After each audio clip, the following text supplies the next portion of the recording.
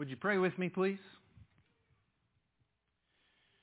Dear God, may you grant us, according to the riches of your glory, to be strengthened with might through your Spirit in the inner man, that Christ may dwell in our hearts through faith, that we, being rooted and grounded in love, may be able to comprehend with all the saints what is the width and length and depth and height of Christ's love, to know the love of Christ which passes knowledge, that we may be filled with the fullness of God.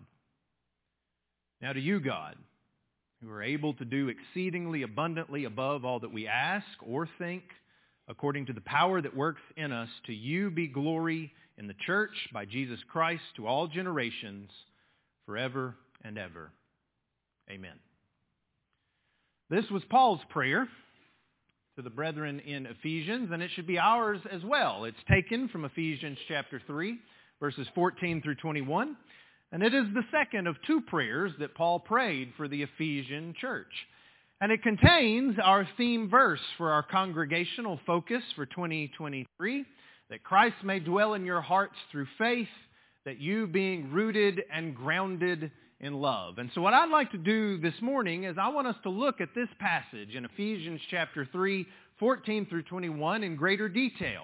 As we think about being rooted and grounded in love, which is our focus particularly in quarter 3 of this year, which begins next Sunday. So if you have your Bible with you, would you turn to Ephesians chapter 3, verses 14 through 21. And as you're turning there, I'll just join in what Travis said in welcoming all those who are here this morning.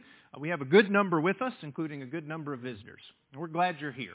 And we hope that we afford you the opportunity to worship God in spirit and in truth, and to think about some things, hopefully, that will draw you closer to Christ, that will improve your walk in Jesus, or perhaps even inform you on what you need to do in order to be right with Him. Ephesians chapter 3 and verse 14 begins this way. For this reason, I bow my knees to the Father of our Lord Jesus Christ, from whom the whole family in heaven and earth is named. As Christians, we're part of a family. And he describes this whole family in terms of those who are in heaven and on earth. The idea is that we are part of a church that is comprised of people who are living now here on earth, but it also includes those who have passed on from this life, those who are in the heavenlies, as he talks about in great detail in a number of places in the book of Ephesians. That's our family. And this whole family is named, that we're identified because of our relationship with Christ. Our family name is from God. We are identified by our relationship with Jesus. You think about that. All of the descriptors that we see in our Bibles of those who would be part of this family. Well, we are described as Christians. It's tied in Christ. We are part of the religion known as Christianity, tied to Christ. Together in heaven and on earth, this whole family makes up what is known as the Church of Christ. Christ Church, also called the body of Christ. And when we became a Christian, we confessed Jesus as the Christ, baptized into Christ, and now we pray in the name of Christ and strive to be disciples of Christ, following the doctrine or teaching of Christ, until we all might be conformed to the image of Christ. Our name, who we are, is tied to Jesus and our relationship with Him. And so his prayer, beginning in verse 16, is this: that He would grant you, according to the riches of His glory, to be strengthened with might through His Spirit in the inner man, that Christ may dwell in your hearts through faith.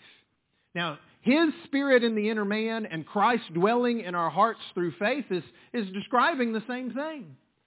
When we learn of Christ's character, as revealed by the Holy Spirit and the Word of God to us, and we apply that to who we really are, when His Spirit becomes our spirit, when His character becomes our character, that is what being rooted and grounded in Christ and the faith is all about. But it doesn't stop there. Christ, and specifically His love, is the foundation for our Christian life. Verse 17, that Christ may dwell in your hearts through faith, that you, being rooted and grounded in love, may be able to comprehend with all the saints what is the width and length and depth and height, to know the love of Christ which passes knowledge. Who did he say could understand this idea of being rooted and grounded in the love of Christ? He says, with all the saints in verse 18. Everybody, including us, including you and me, should be able to comprehend and know and understand and experience what it is to be rooted and grounded in the love of Christ. As he had said earlier in this same chapter, back in verse 4, by which when you read you may understand my knowledge in the mystery of Christ. Just as Paul understood this, we should be able to understand it as well. That was the expectation, that everyone who is a Christian for all time can understand Christ's love and make application of that love and have Christ dwelling in us by faith because of that love. But the rest of verse 19 produces what we might call a paradox of this expectation and understanding. To know the love of Christ which passes knowledge, all of the saints are supposed to know that. But then he says that you may be filled with all, to know the love of Christ which passes knowledge, that you may be filled with all the fullness of God. Now to Him who is able to do exceedingly abundantly above all that we ask or think, according to the power that works in us, to Him be glory in the church by Christ Jesus to all generations, forever and ever. The love of Christ that we're all supposed to understand at the same time passes knowledge. We can't fully understand what it means that Christ loves us, that the God of the universe loved us so much that He came and died on a cross. But we can get far closer because of what God has revealed to us than we ever would have been able to conceive on our own. We can be rooted and grounded in this love. But notice, maybe this is a small thing, and sometimes we preachers are prone to point out small things and make them bigger than they are, but I think this is kind of a big thing. Did you notice that he says that we are rooted and grounded in love? Now, we've talked over the course of this year that there are two metaphors being used there, one of a plant that has roots going down in the ground, and one of a building, a foundation that's built upon something solid. He says that we are rooted and grounded in love, not that we are rooted and grounded on love. And so I think that small difference is a difference, both in English and in the original Greek. Verse 17 that we just read uses the preposition in Greek, meaning in or into or among. Earlier in chapter 2 and verse 20, the similar metaphor is used, but it's a different preposition, epi, meaning on. Read chapter 2 and verse 20 with me of Ephesians. Having been built on, epi, the foundation of the apostles and prophets, Jesus Christ Himself being the chief cornerstone.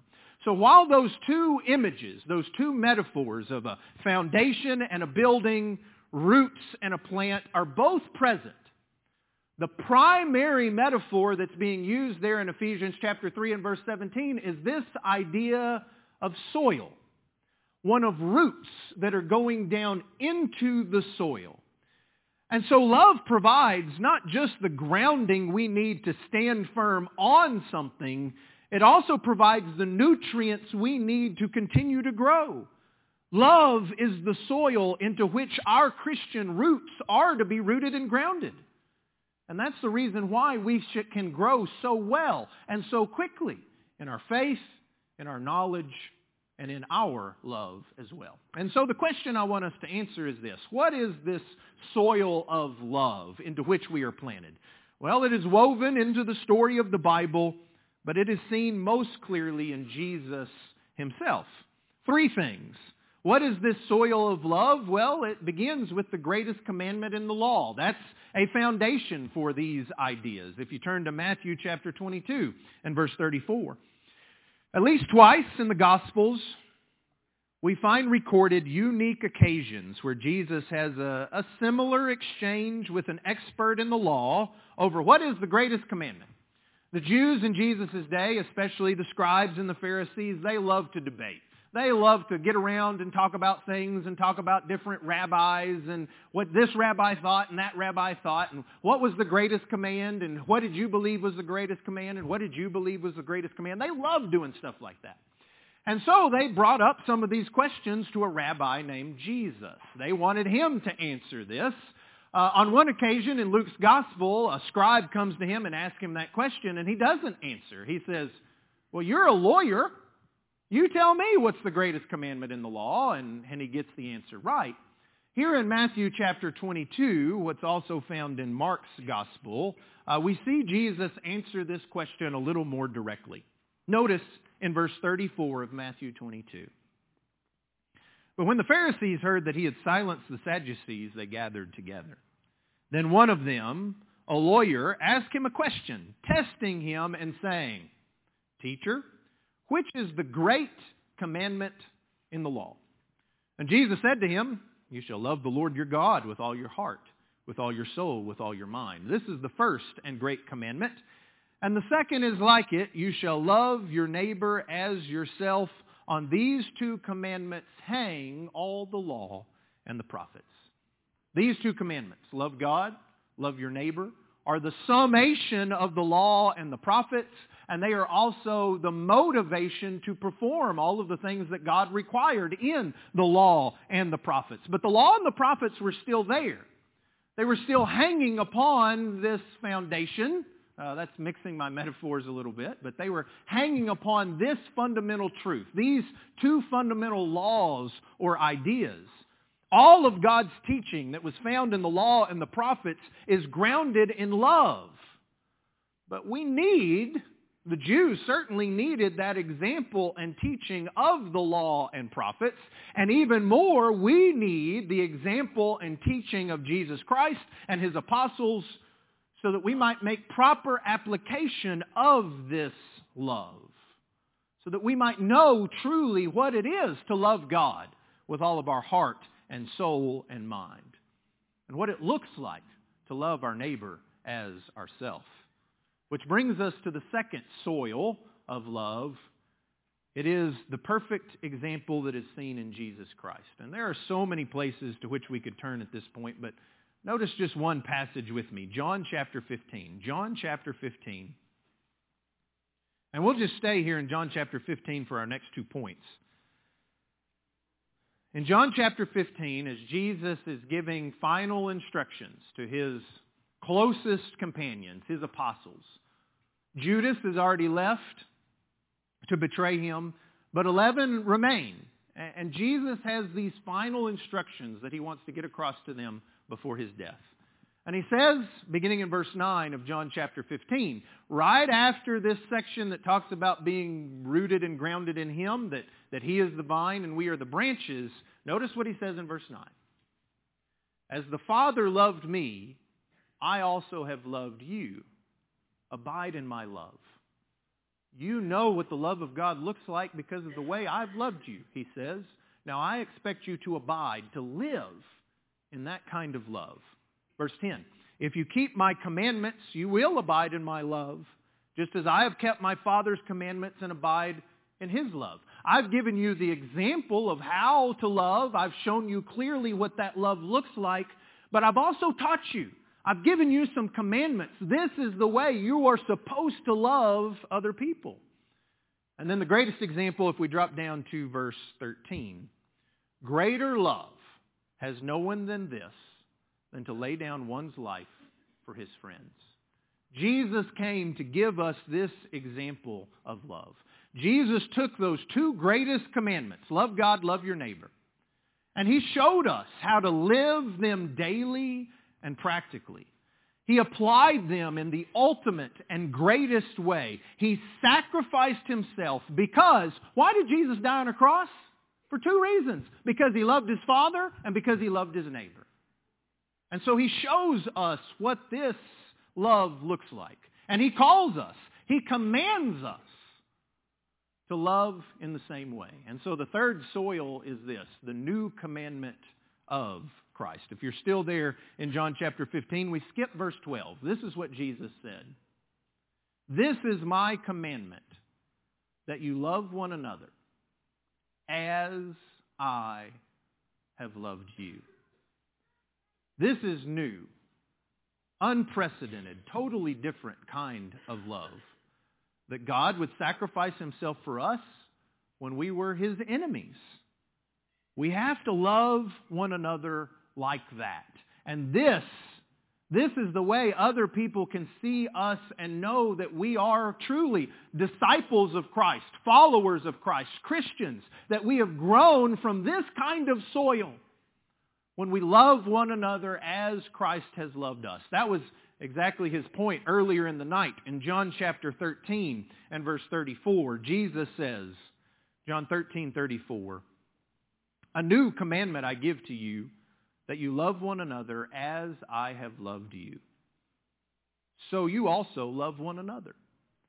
By this, all will know that you are my disciples, my followers, if you have love for one another. This is the soil in which all of our actions should be grounded. The Apostle Paul put it this way in 1 Corinthians 16 and verse 14. Let all that you do be done in love. Is that true of you? Is that true of me? I'll save you the suspense. No, that's not true of me. Everything that I do isn't done in love, but I'm working on it. I'm working toward it. And the funny thing is, all that we do being done in love is so pivotal because it's not just a matter of the actions we take. We studied in our Bible class this morning from the book of Nehemiah and how our actions should match up with what's in our heart. Let's kind of reverse that a little bit in our lesson this morning. We can take the same action, and it could be a good action, but it could be motivated by something different, right? It could come from a different soil, if we want to use the metaphor that we're using this morning. This is a silly, trivial, physical example, but maybe it'll get the point across. I played basketball and football in high school, among other things. And that was the same action, right? I'm playing a sport. Generally, that's the same action. I chose to play this sport, to be on this team. But that action for me was rooted in two totally different things. Basketball was rooted in love. I love the sport. To this day, I love the sport. I loved everything about it. I loved playing it. I loved watching it. I loved practicing. I loved breaking down film. If it was connected to basketball, I loved it. I loved the connection with others that I had through the sport of basketball. Yes, through my teammates and others that I met, but also specifically the connection that I had with my dad, who was a basketball player and a basketball coach, the connection I had with my uncle, who was a basketball player and a basketball coach that I'd go spend at least a week with every summer playing basketball every day, the connection I even had with my grandmother, who was a great basketball player in her own respect. I had this connection with others, and I loved that connection that I had because of the sport of basketball. I love the environment in which basketball was played. To this day, I love a basketball gym. I love the smell of it. I love the sounds of it. I love the sound of the ball on the floor. There were few things better, few environments that were more passionate and exciting to me than a little bitty tiny gym that was filled to the rafters and everybody was foaming at the mouth. They were so into the game. That was something that I loved. And so my love for basketball was what motivated me to play. But football came from a different soil. It came from a different motivation. It was rooted in different things. Football was rooted by a sense of duty. I went to a small school, and as a decent athlete, you were kind of hurting the team, letting everybody down if you didn't play several sports. And football was the most important sport. And so I had this sense of duty. It was motivated by a desire to please others. There were friends and coaches who wanted me to play, who encouraged me to play, and so I played. There was some FOMO. There was some fear of missing out. Football was the biggest thing, the most important thing. I mean, there were going to be 3 times as many people at the football games as at the basketball games. And, you kind of wanted to be a part of that. And we were good at football. I mean, we'd go to the playoffs every year and win a few games.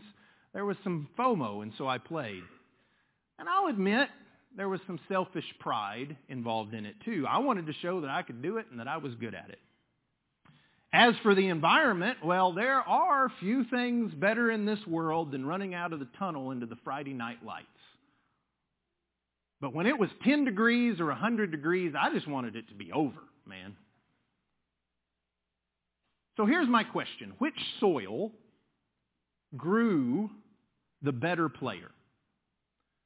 I've been throwing a ball since before I can remember. I was naturally a great passer. I had to work more at basketball, but I ended up being a much better basketball player than football player. Which of those 2 endeavors endured? Well, I quit football after my junior year. I was just tired of it. I didn't want to do it anymore. But if somebody challenged me to a game of one-on-one right now, I'd change out of these boots and put on some tennis shoes, right? That has endured long past my desire to play any football ended. Now, I know that's a silly example, but the soil matters. And it matters even more with things that have eternal significance. And so the question we should ask ourselves in regard to our actions is everything I do done in love? When someone is unkind or even vicious toward me, my response should be rooted and grounded in love. When someone is manipulative and egotistical, my response should be rooted and grounded in love. When someone that I know is hurting or in sorrow, my response should be rooted and grounded in love. When someone is being unwise, going down the wrong path, and I can see it, my response should be rooted and grounded in love. When someone comes to me, questioning me on why I'm doing something, saying what I'm doing is unwise, or even rebuking me, my response should be rooted and grounded in love. When I suffer, whether they be tribulations or trials or even persecution, which is coincidentally the context of what Paul says in Ephesians chapter 3. He says, therefore I bow my knees to the Father. He's bowing his knees to the Father because they're going to go through tribulations, and he wants them to be able to endure that. So when I go through these things, I can endure because I am rooted and grounded in the love of Christ. When I speak the truth, as he says earlier in the book of Ephesians, it should be rooted and grounded in love. When I am blessed by God, I will be grateful or should be grateful to him and use it as a blessing to others because I am rooted and grounded in love. Love for my Father, love for my neighbor. When I worship, I will not view it as a drudgery or a box to be checked or make it all about me instead of about God or others because I am rooted and grounded in the love of Christ. And when I repent of my sin in humility, as a Christian, I know I am forgiven because I am rooted and grounded in the love of Christ. But in all of those scenarios, I didn't tell you the specific action to take place. What you should do because you're rooted and grounded in love, that's where the example and the teaching of Christ comes in. That love has to be the genuine, legitimate, Christ-like love that Jesus showed and Jesus demands. And there are so many things we know that are called love, people calling things love, even calling them the love of Christ or the love a Christian should have, that have very little in common with who Christ actually was or how he actually loved. For example, I read a social media post by a self-proclaimed Christian recently, and he was condemning his grandmother for confronting and condemning him because of what she viewed to be his sin. She confronted him about it. She condemned him and said, this is wrong, this is sin. I think she even went so far as to say, I think you're going to go to hell if you keep doing this. And he condemned her, and he said this, among other things. When I looked in her eyes, I saw anger, no sign of Jesus. Well, I wasn't there. I don't know either one of these people personally. But I know this. Just because she was angry doesn't mean her actions weren't motivated by the love of Jesus. Right? Turn to Mark chapter 3. Mark chapter 3, if you would. I use this example not because there aren't others that we could use to show how people misapply the love of Christ. I use it because we, I think, have been taught wrongly that anger and love are somehow against one another, opposites of one another, antithesis of one another. But here in Mark chapter 3, beginning in verse 1, we see the anger of Christ on display. This is what the account says. Mark says, beginning in verse 1 of chapter 3, and he, Jesus, entered the synagogue again, and a man was there who had a withered hand. Now, as we go through these verses, here's the question I want you to ask yourself. What was the motivation for Jesus' anger on this occasion? Okay? So he comes into the synagogue, he sees a man with a withered hand. So they watched him closely. These are the scribes and the Pharisees and the religious rulers. Whether he would heal him on the Sabbath so that they might accuse him, that they might bring charges against him of breaking the Sabbath. And he said to the man who had the withered hand, step forward. Can you imagine the hush that fell over the synagogue as this man stepped forward and everybody's like, what's he going to do? Then he said to them, is it lawful? That was the question. They want to bring charges against him. So he says, is it lawful on the Sabbath to do good or do evil? To save life or to kill? But they kept silent. They refused to answer his question. And when, notice, he had looked around them, at them, with anger, being grieved by the hardness of their hearts, he said to the man, stretch out your hand. And he stretched it out, and his hand was restored as whole as the other. Then the Pharisees went out and immediately plotted with the Herodians against him how they might destroy him. So the question stands, what was the motivation for his anger? Remember Paul's admonition, 1 Corinthians 16 and verse 14, let all that you do be done in love. Don't you think that applies to Jesus as well? That Jesus' anger on this occasion came from the soil of his love. Certainly that begins with his compassion for the man with the withered hand. Over and over in the Gospels we see his love for people in places like this who were outcast, who were hurting, who were broken. We also, no doubt, see his love for others like this man who had been taken advantage of and neglected by the religious elite. Certainly we know his love for the law and the Sabbath, that these same people had misunderstood and misapplied and abused. Jesus loved the law of God, and he wanted the Sabbath law to be applied correctly. But even more, he saw the hardness of the hearts of these people who refused to answer. And he had love for these men who sought to accuse him. And he was trying to wake them up to their sin so that they could repent. And perhaps these were some of the same ones shouting, crucify him, crucify him. When in love, he looked down from the cross and said, Father, forgive them, they know not what they do. And perhaps these were some of the same men who in Acts chapter 2 cried out, saying, men and brethren, what shall we do?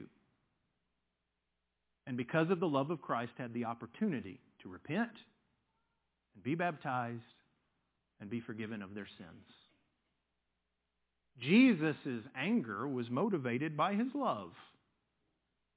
Would we have that same kind of loving anger?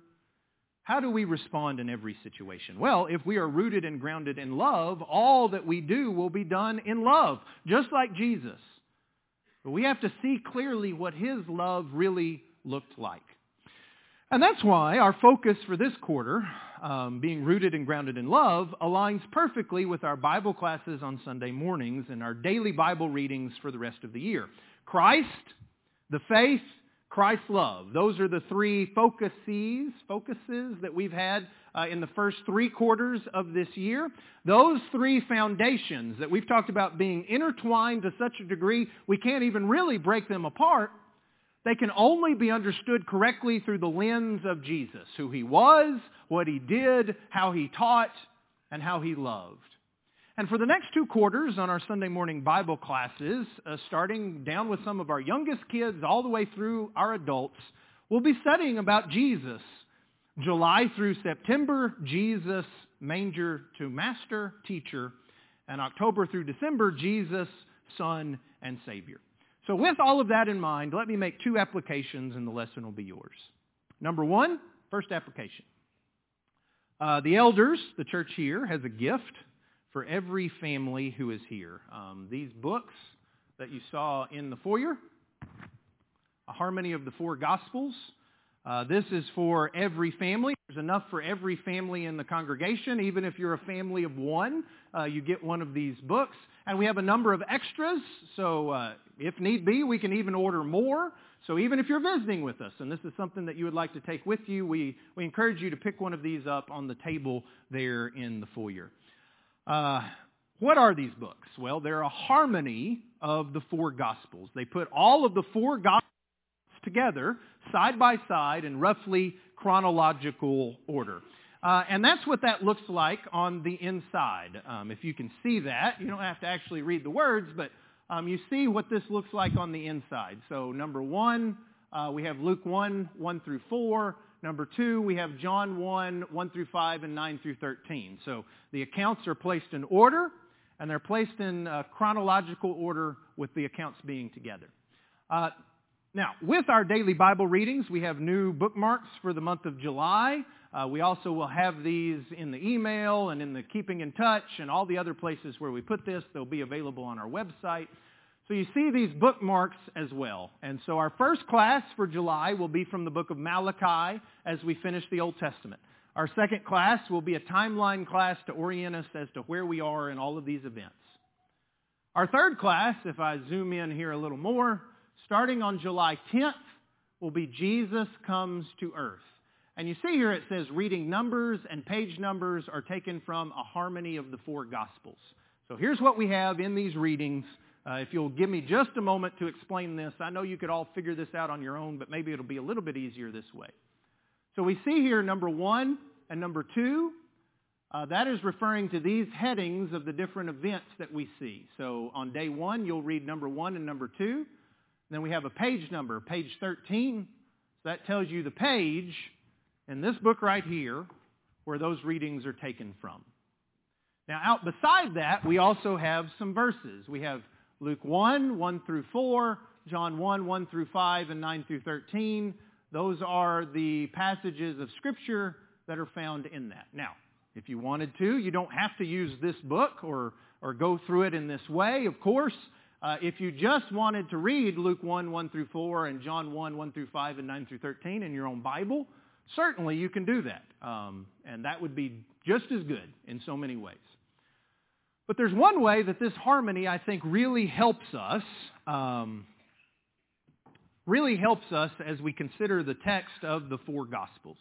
Again, the Gospels are placed side by side. You see here, Matthew, Mark, and Luke are just columns right here because John is giving us information that the other 4 Gospels do not. But if we go to a place like when Jesus is placed in the tomb, you see all 4 Gospels refer to that account. And I think this is the coolest thing about this book. It is truly a harmony, meaning it puts all of the accounts together where you can read straight through without missing any information. And so you see that some of this is bolded, so it would look like this. Taking Jesus' body, the 2 of them wrapped it with the spices in strips of linen. This was in accordance with the Jewish burial customs. At the place where Jesus was crucified, there was a garden, and in the garden a new tomb, cut in the rock, one in which no one had yet been laid. Because it was the Jewish day of preparation, and the Sabbath was about to begin. And since the tomb was nearby, they laid Jesus there. Then Joseph rolled a big stone in front of the entrance to the tomb and went away. Mary Magdalene and Mary, the mother of Joseph, who had come with Jesus from Galilee, followed Joseph and, sitting there opposite the tomb, saw the tomb and how his body was laid in it. Then they went home. That's pretty cool, isn't it?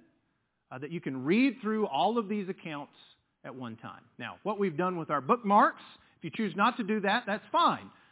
If it's something like this where you have all four accounts are speaking to it, we don't give you all four accounts.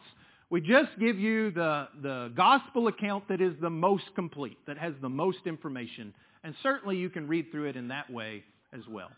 But I want you to encourage to think about doing it in this way so that we can get the full picture of what Jesus did as we look at these events. Pick up one of these bookmarks, pick up one of these books. And if you've not been reading our daily Bible readings, or if you've stopped reading our daily Bible readings, no guilt. No guilt about that. That's in the past. Can't do anything about that. But this is the perfect time to start back up as we enter into the New Testament. And so I call on you, first application, to commit, find a time and a place to read, especially with your family, and start a new habit of Bible reading if you've fallen off the wagon on that, so that we can know what the love of Christ really looks like. And then finally, my second and final application is this. We know that people are rooted and grounded in all sorts of things. We just have to look around at our friends and family and coworkers, classmates.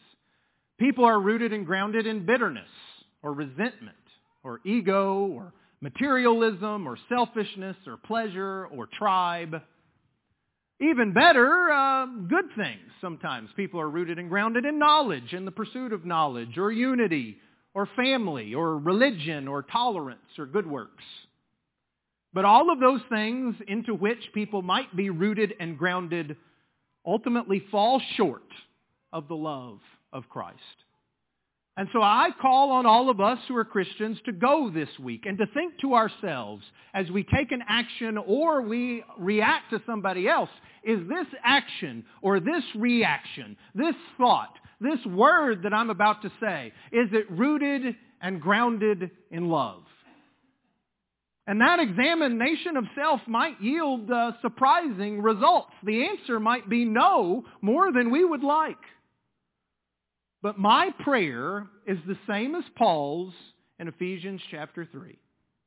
That God, according to the riches of His glory, might strengthen us through His Spirit in the inner man. That Christ may dwell in our hearts through faith. That we might be rooted and grounded in love. And if you need to be planted into the love of Christ even this morning, to sprout and grow as a Christian, the opportunity to come to Christ, be baptized into Christ, and follow after Christ as His disciple stands before you. What you must do is trust Him because He loves you, and obey Him because He loves you. And we call you to do that even as we stand together and sing this song. When we walk with the